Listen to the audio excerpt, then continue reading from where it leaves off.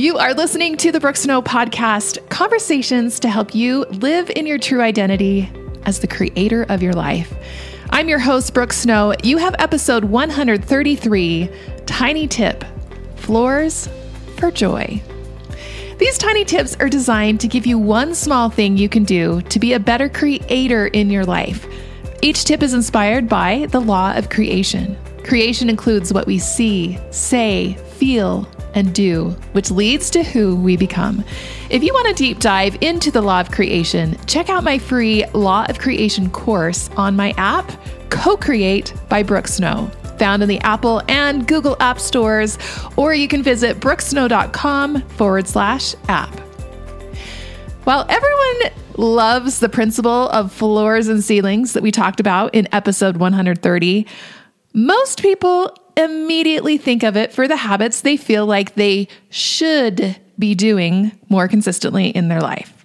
Eat better, exercise, read scriptures, meditate. It always delights me to invite people to also create floors for the things that bring you joy. It is so easy as our lives get busier for us to let go of some of the things we used to really love doing. Hobbies, interests, and even nurturing friendships. We just don't have the time for those things. Or do we? We may think we don't have time because we have a ceiling expectation. We think we need hours or maybe even a full weekend to make some of these things happen.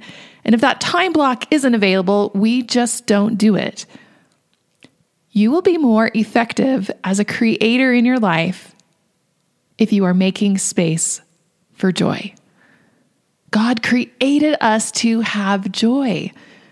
And when you do things that light you up, it has a transcendent effect, supporting you in also doing other tasks and responsibilities with more ease and enjoyment.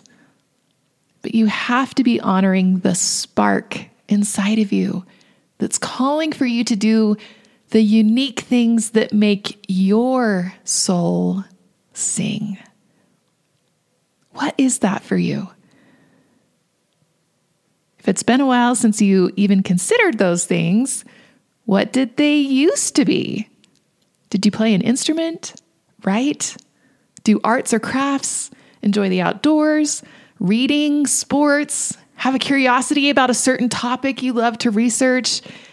Did you love building things with your hands? Connecting with friends who share a common interest?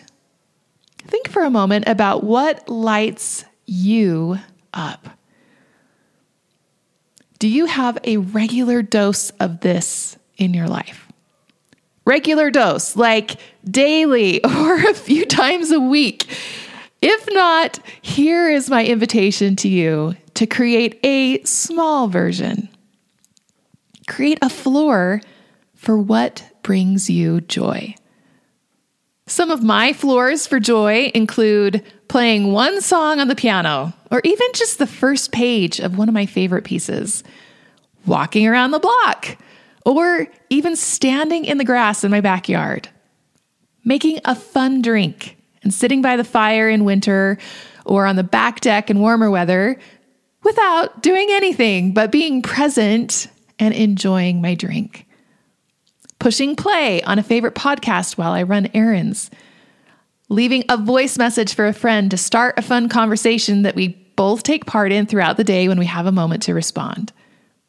Sewing one quilt square before going to bed. Doing an extra step in my skincare routine like a clay mask or a facial. Taking a creative photo of our family life to record a moment in time.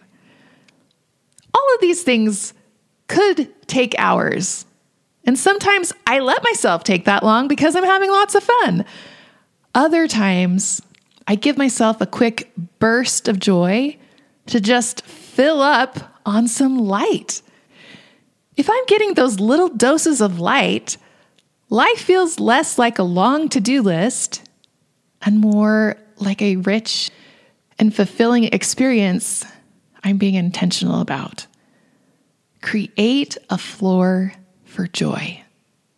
This is just as important for you to do as all those other shoulds in your life. Maybe it's even more important because you are made for joy. See it, say it, feel it, do it, become it. You are a creator.